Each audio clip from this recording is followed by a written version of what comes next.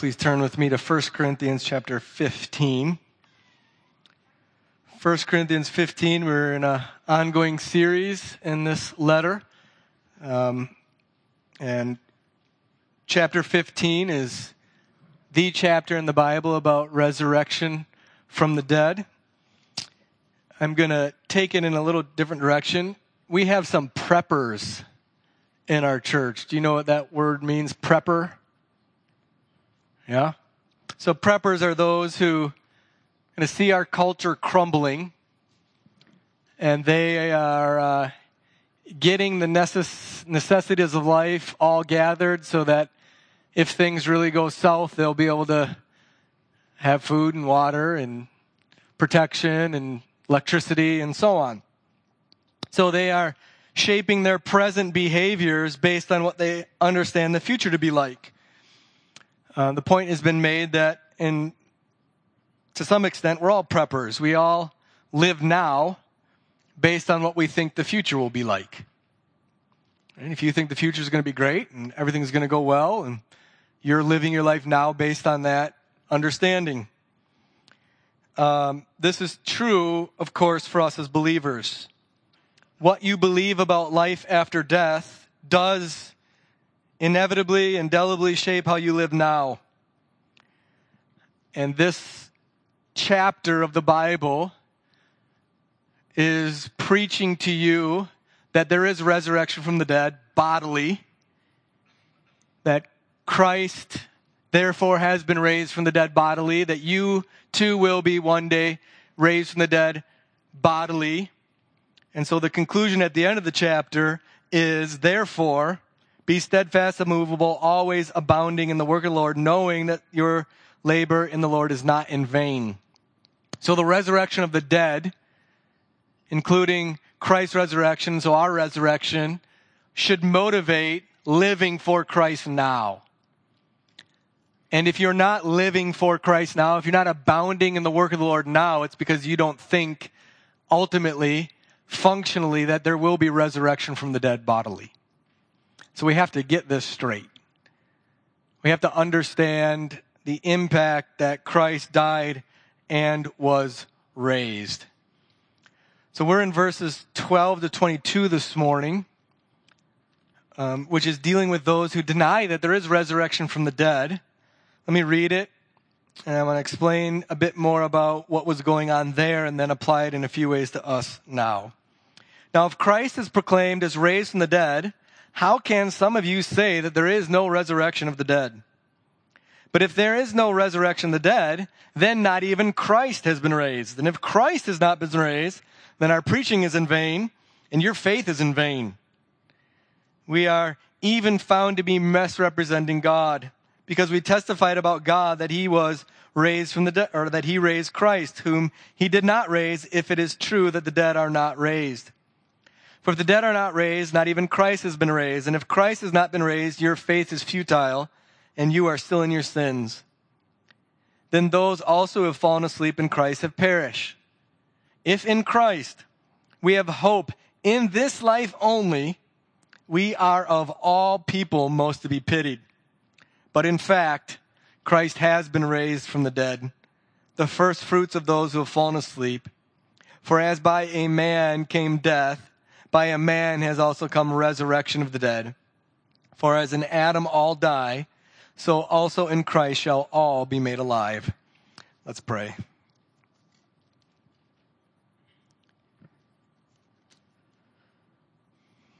Father, with our whole heart, we ask that you would answer us, that we might live in obedience to your word.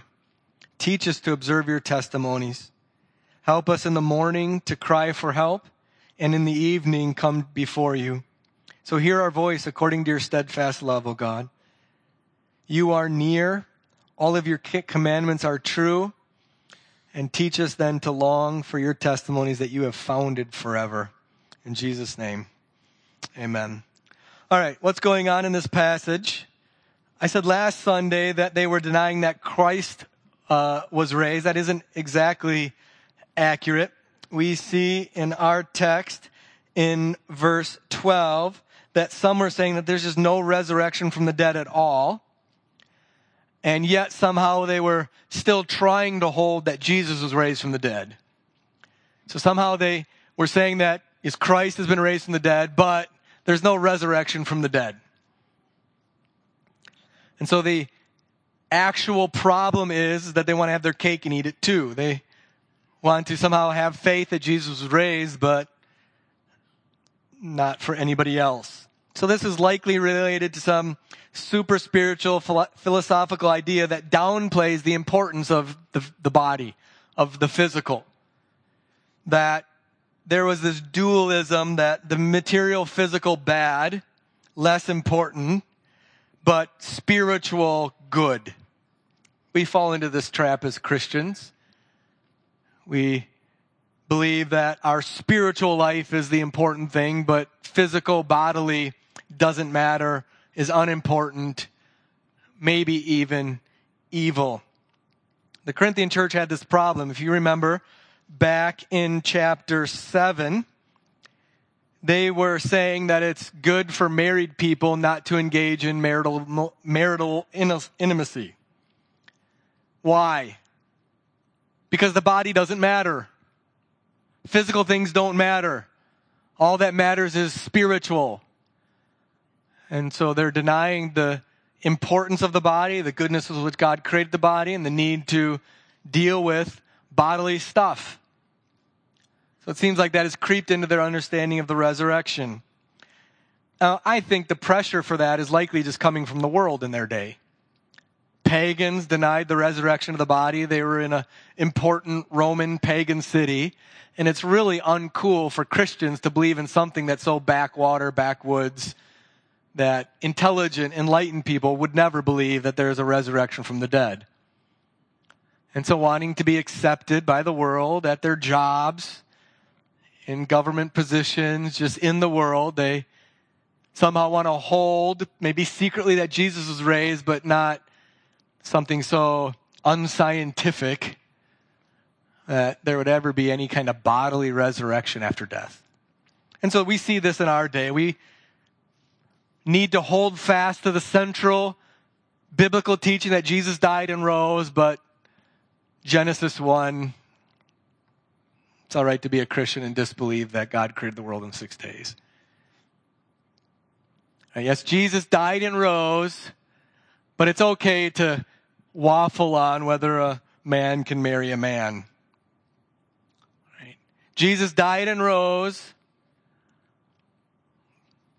but whatever inconvenient truth Christianity has, you can waffle on so long as you keep Jesus' death and resurrection. And Paul is saying, no, if you deny bodily resurrection, Jesus, who had a body, didn't rise either. And if Jesus didn't rise, then everything that we believe about Christianity is nothing. Right? So look at Paul's logic. Verse 12. If no resurrection from the dead, chapter 13, then Christ has not been raised.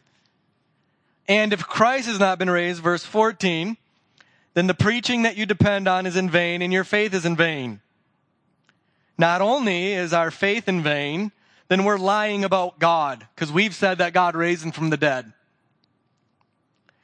Even more, in verse 17, you're still in your sins. There's no forgiveness. Verse 18, those that we love who have died in Christ have just perished. You'll never see them again, because there's no resurrection from the dead. And then verse 19, Christians are the most pitied, the most to be pitied. Why? Because living for Christ comes with a cross. You have to deny yourself. You have to say no to things that people in the world say yes to. How awful. Or you're suffering persecution in this world, even though there's no resurrection from the dead. So you're sacrificing all this stuff for Jesus now, but there's nothing to come. How pitiable. You could have more enjoyment in this life. And the point is, too often Christians wanting to be included in the world, wanting to have a seat at the table, wanting to not thought to be uncool or backwater, are willing to deny truths in Scripture that we don't understand the downstream implications from. This is the hallmark of liberalism. Liberals want to make decisions now without considering the future implications of them. Christians fall into this. We want to deny the resurrection from the dead now, not realizing that it undoes everything that we hold dear in Christianity downstream. We don't tease the thread out. And we do this in lots of ways. Some want to deny that there's a historical Adam, that God did create all of humanity out of one man and woman that he created from the dust. We think that we can give in there because it doesn't affect anything else. Well, if there's no initial Adam, right, then there's no real doctrine of sin in Scripture. If there's no initial Adam in whom all of man died, then there's no need for a new Adam, Christ, in whom all men live. If you lose Adam, you lose Christ. But go ahead and tell the world that there's no historical Adam. Give in there. Right? Or maybe you just want to mess with Genesis 2. Adam and Eve. One man, one woman. You think it's okay to mess with biblical sexuality? That there's really no differences between men and women. We can give in there because it's not really central. But God created male and female to enter into a covenant marriage that would reveal the truth of how Christ loves his church. So go ahead and give in on biblical maleness and femaleness. You won't lose anything else, right? This is what they're doing. And so what's Paul's solution? What's Paul's solution to this? It's just to go back to Scripture. Verse 20, in fact, Christ has been raised from the dead. And earlier in chapter 15, he says, in accordance with the Scriptures. He doesn't do anything but preach the truth of God's word here. That's it. He just calls Christians back to the doctrine of Scripture. God's word is breathed out by God. Who are we to question what God has said? And the apostles saw him raised from the dead. Eyewitness testimony based on Scripture. That should be enough for us as believers. That's it. So that's this text in a nutshell. So the temptation that the Corinthian church was facing was the temptation to shift from clear biblical teaching in order to be accepted by the world. That's it. We don't know the specific details of exactly what the Corinthians were denying. They knew what Paul was writing about.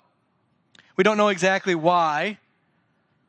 But I think we can say that they're facing the common temptation that the church has always faced, which is to feel pressure from the world and to waffle, to not stand firm, or to plainly deny scriptural teaching.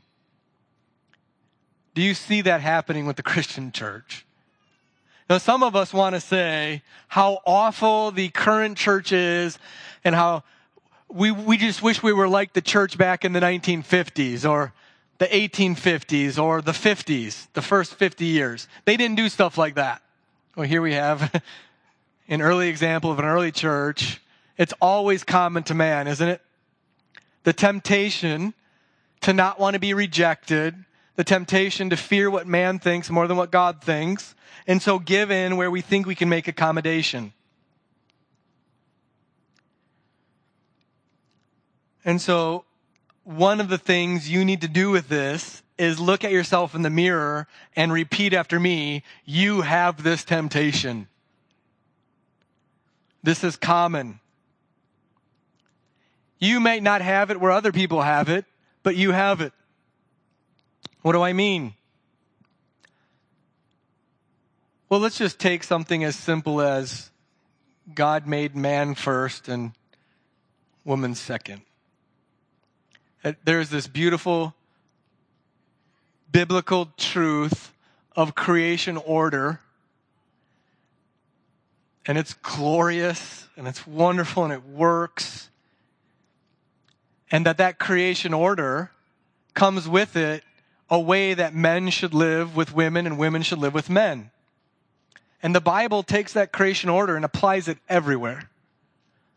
It's not just applied in church where men are to be pastors and elders only and not women.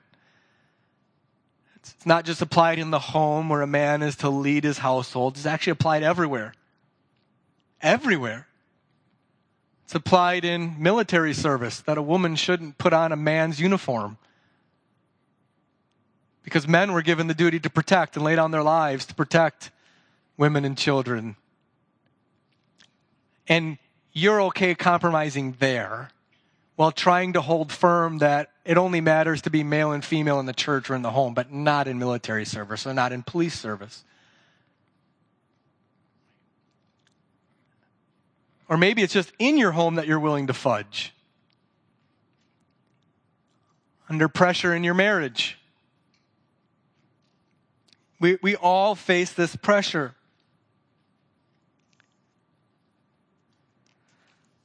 And the pressure ultimately is a pressure to question what God has written.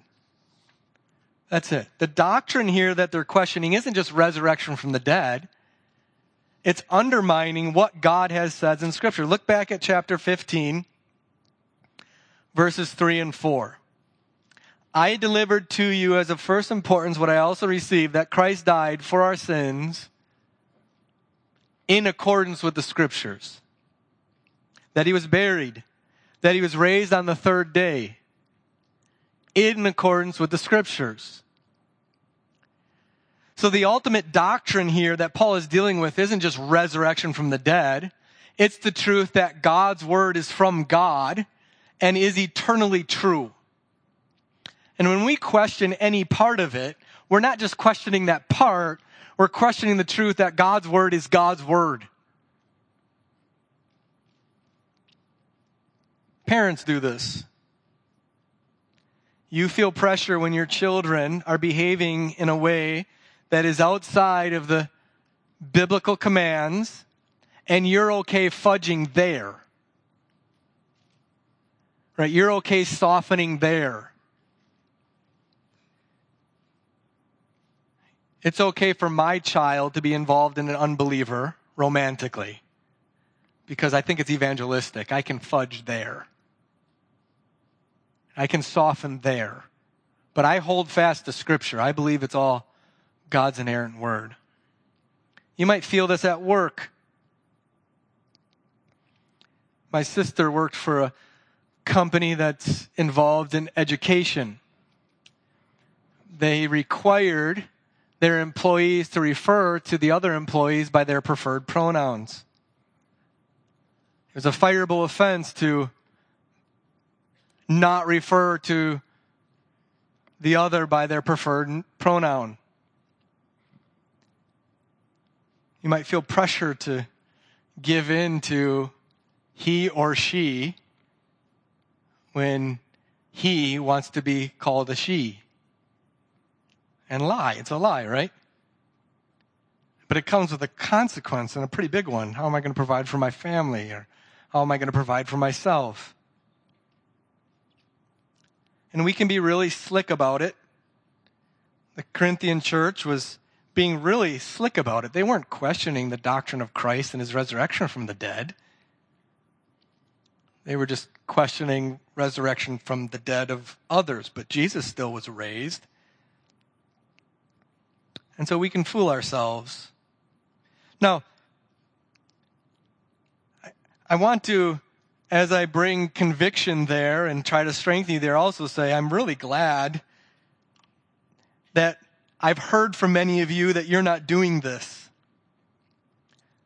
We had a member of our church who was here on Easter with beloved family members who were really displeased with our church. The kinds of songs we sang and the kind of things we said. And this member response was, yeah, that's what people apart from Christ do. And I love them and I hope that they repent and believe in the gospel, but wasn't willing to compromise in order to be pleasing to family members. That's really good. But we should be strengthened to remember Jesus' word, whoever is ashamed of me and my words in this adulterous and sinful generation, of him will the Son of Man also be ashamed when he comes in glory of his Father with his holy angels. We must fear God more than we fear man. We must fear God more than we fear man. that we are to, at the end of 1 Corinthians and chapter 16, verse 13, be watchful, stand firm in the faith, act like men, be strong. In regards to what? Well, the truth of Scripture.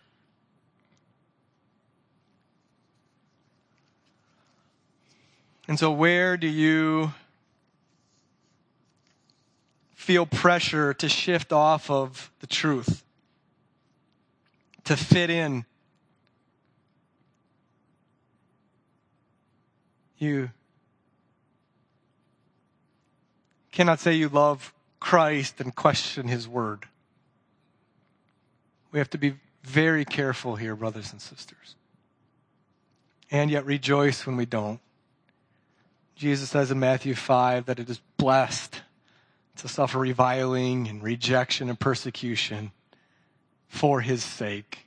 And what he means there is for standing firm on his word.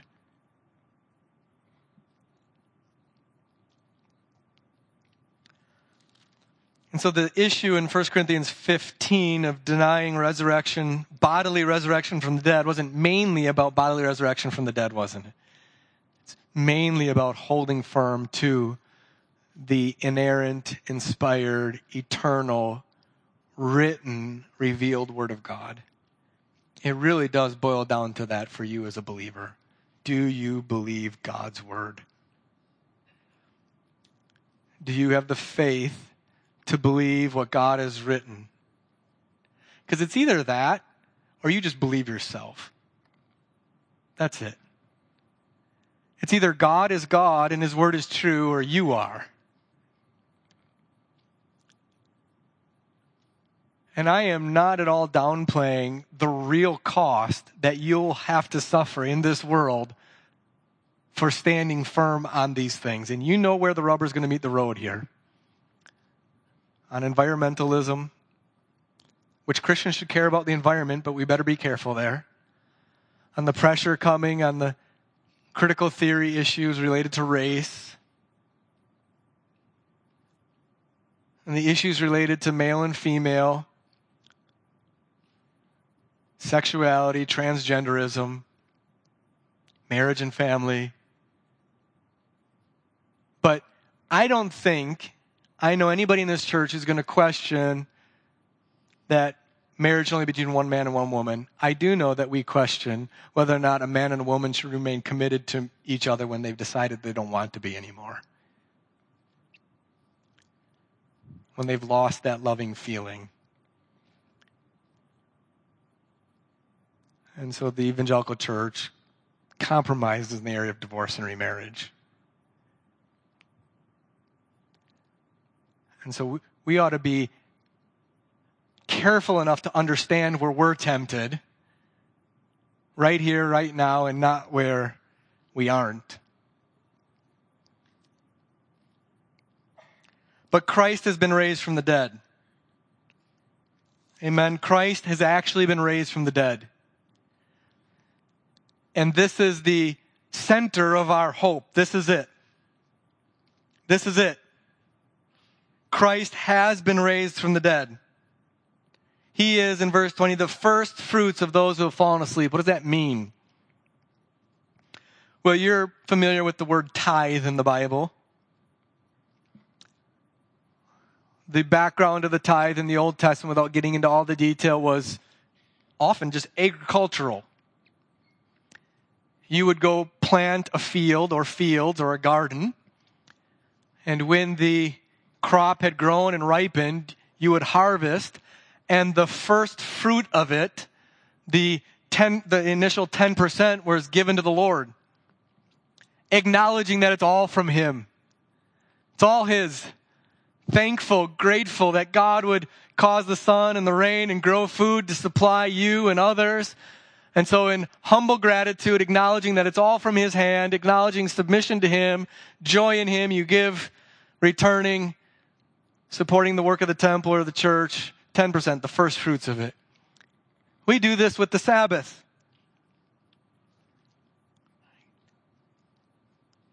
We gather on the resurrection day, on a Sunday, with God's people, setting aside this day as holy, as different.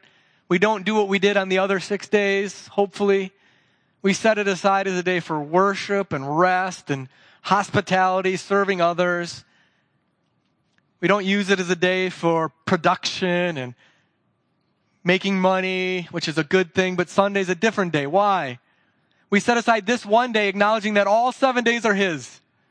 As a gift, thanking Him for all the other days, everything we do, this day is set aside to acknowledge that all of the days are His. This is a consistent pattern in the Bible.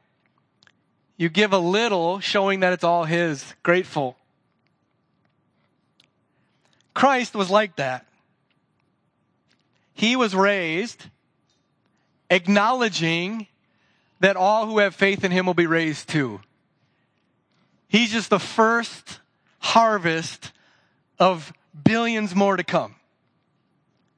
Isn't that a glorious thought? He was a seed planted in the ground that grew and was harvested, and all other Christians that will be planted who believe in Him will be following Him, raised, harvested to God. Christ is the first of billions to come. How do we apply this? I want to be really tender in this next part because some that we love have lost loved ones, me included, who then have decided on cremation. Now, I'm going to acknowledge right up the front what you're already going through your mind. Who cares what we do with the body after it dies? Well, Christians do.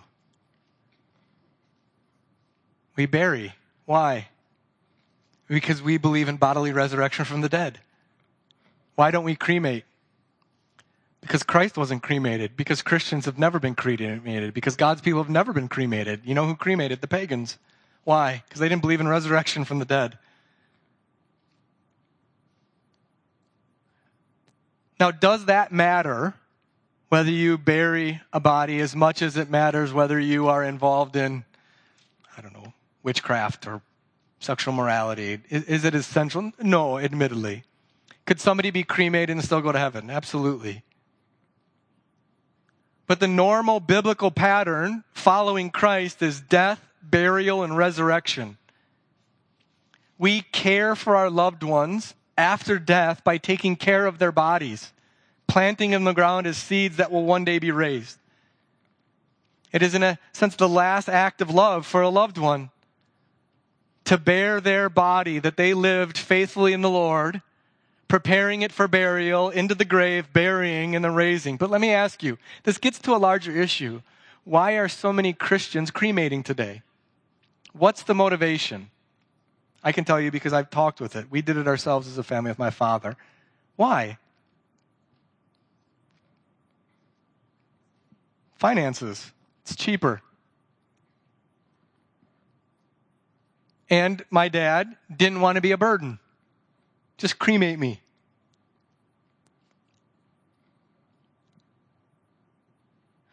And so because of bodily resurrection, we'll get into this later in chapter 15, but I want to lay the groundwork now. What is a Christian? We follow Christ. That's the definition of a Christian, right? We're careful to follow Him in everything.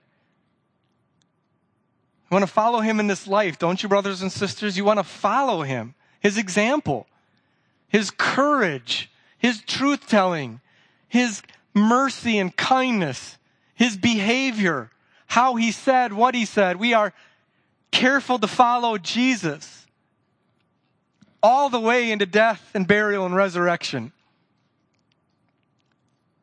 Because we believe in bodily resurrection from the dead. So that's one implication. And again, for those of you whom I love, who have lost loved ones recently and had them cremated, this is not meant to condemn you. You know I've talked to you about this privately. Been reticent to talk about it publicly and caring for you, but here it is. So please, it's done. God is gracious. There is resurrection from the dead for those who've been cremated. But it's not the normal Christian pattern. A second implication comes from verse 19.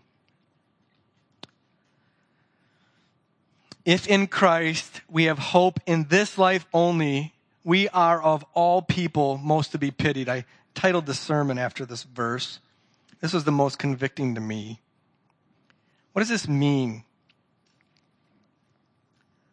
If in Christ we have hope in this life only, what is our hope as Christians? It's resurrection from the dead. There is really no more profound, deeper hope for you or for me. This is our joy. This is why we live the way we live. This is it. This is hope. That we can endure this life with all of the miseries and all of the woes and all of the sadnesses and all of the losses. Why? There's only one main reason. Because there is life forevermore after this, being raised from the dead. Right? Do you feel that in your bones? I mean, when you as a parent are raising children, I know you think about this, that you want them for it to go well after death. That's why you want them to live in a certain way now. Because you know eternity is forever. And you want them to have hope that they will live with the Father and His Son and the Spirit forever in joy and bliss and not in hell and misery. This is our hope. But if there is no resurrection from the dead, and you are suffering all that you are suffering for living for Christ now, then that is pitiable. But the implication is, living as a Christian changes how you live now, and that comes with suffering and loss and denial. So Jesus said that you have to deny yourself. You've all heard that, right? Deny yourself, take up your cross, and follow me. What does he mean there? He means that Christians are going to have to say no to themselves. He means that you can't watch a lot of the movies that unbelievers watch. Right? You gotta deny yourself that pleasure. And you should. Because it's just garbage. He means that you can't listen to everything that unbelievers listen to because you love Jesus and want to listen to things that help you love Jesus more. He means that on Thursday or Friday night at college, you can't go to the house parties and get all drunk and engage in all of the sexual immorality that others do. You got to deny yourself that and sit in your dorm room by yourself.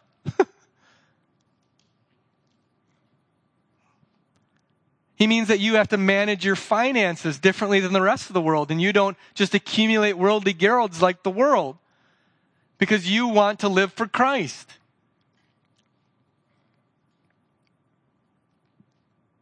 He means that you do have to wait for a believing husband or wife because you're a Christian.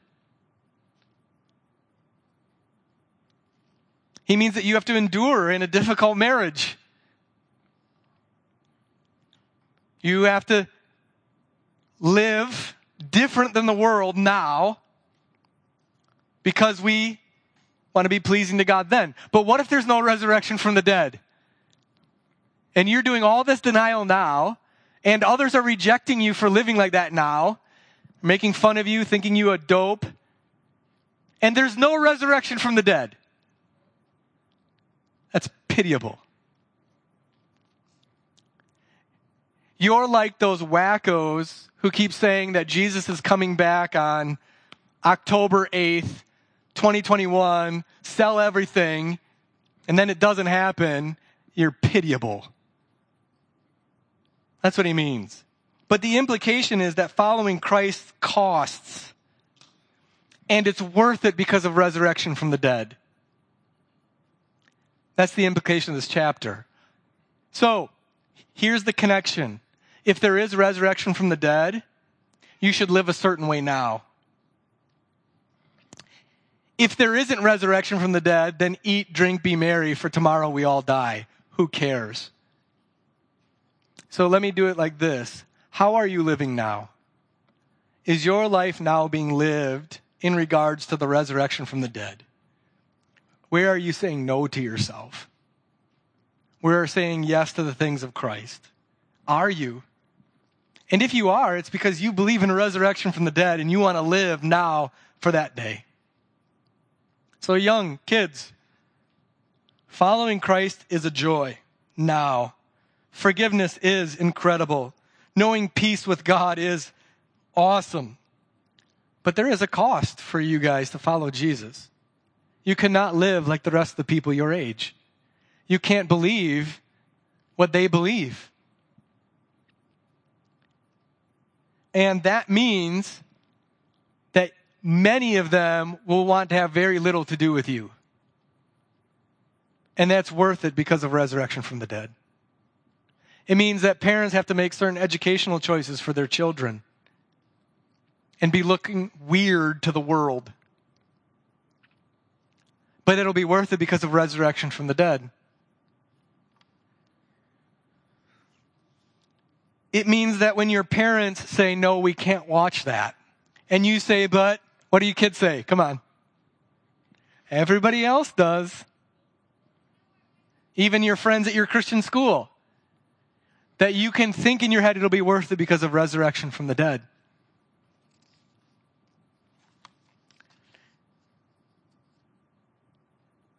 And we could go on here, okay? And so this all matters because there is resurrection from the dead. There is.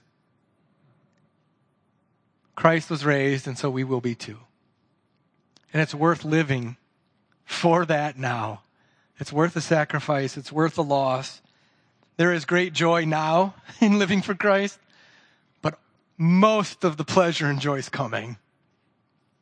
There is misery in this world, but it'll be worth it because of the resurrection from the dead. I consider the sufferings of the present time are not worth comparing to the glory that will be revealed to us. Amen? Is that right? You're living. Let's live for that. Let's pray.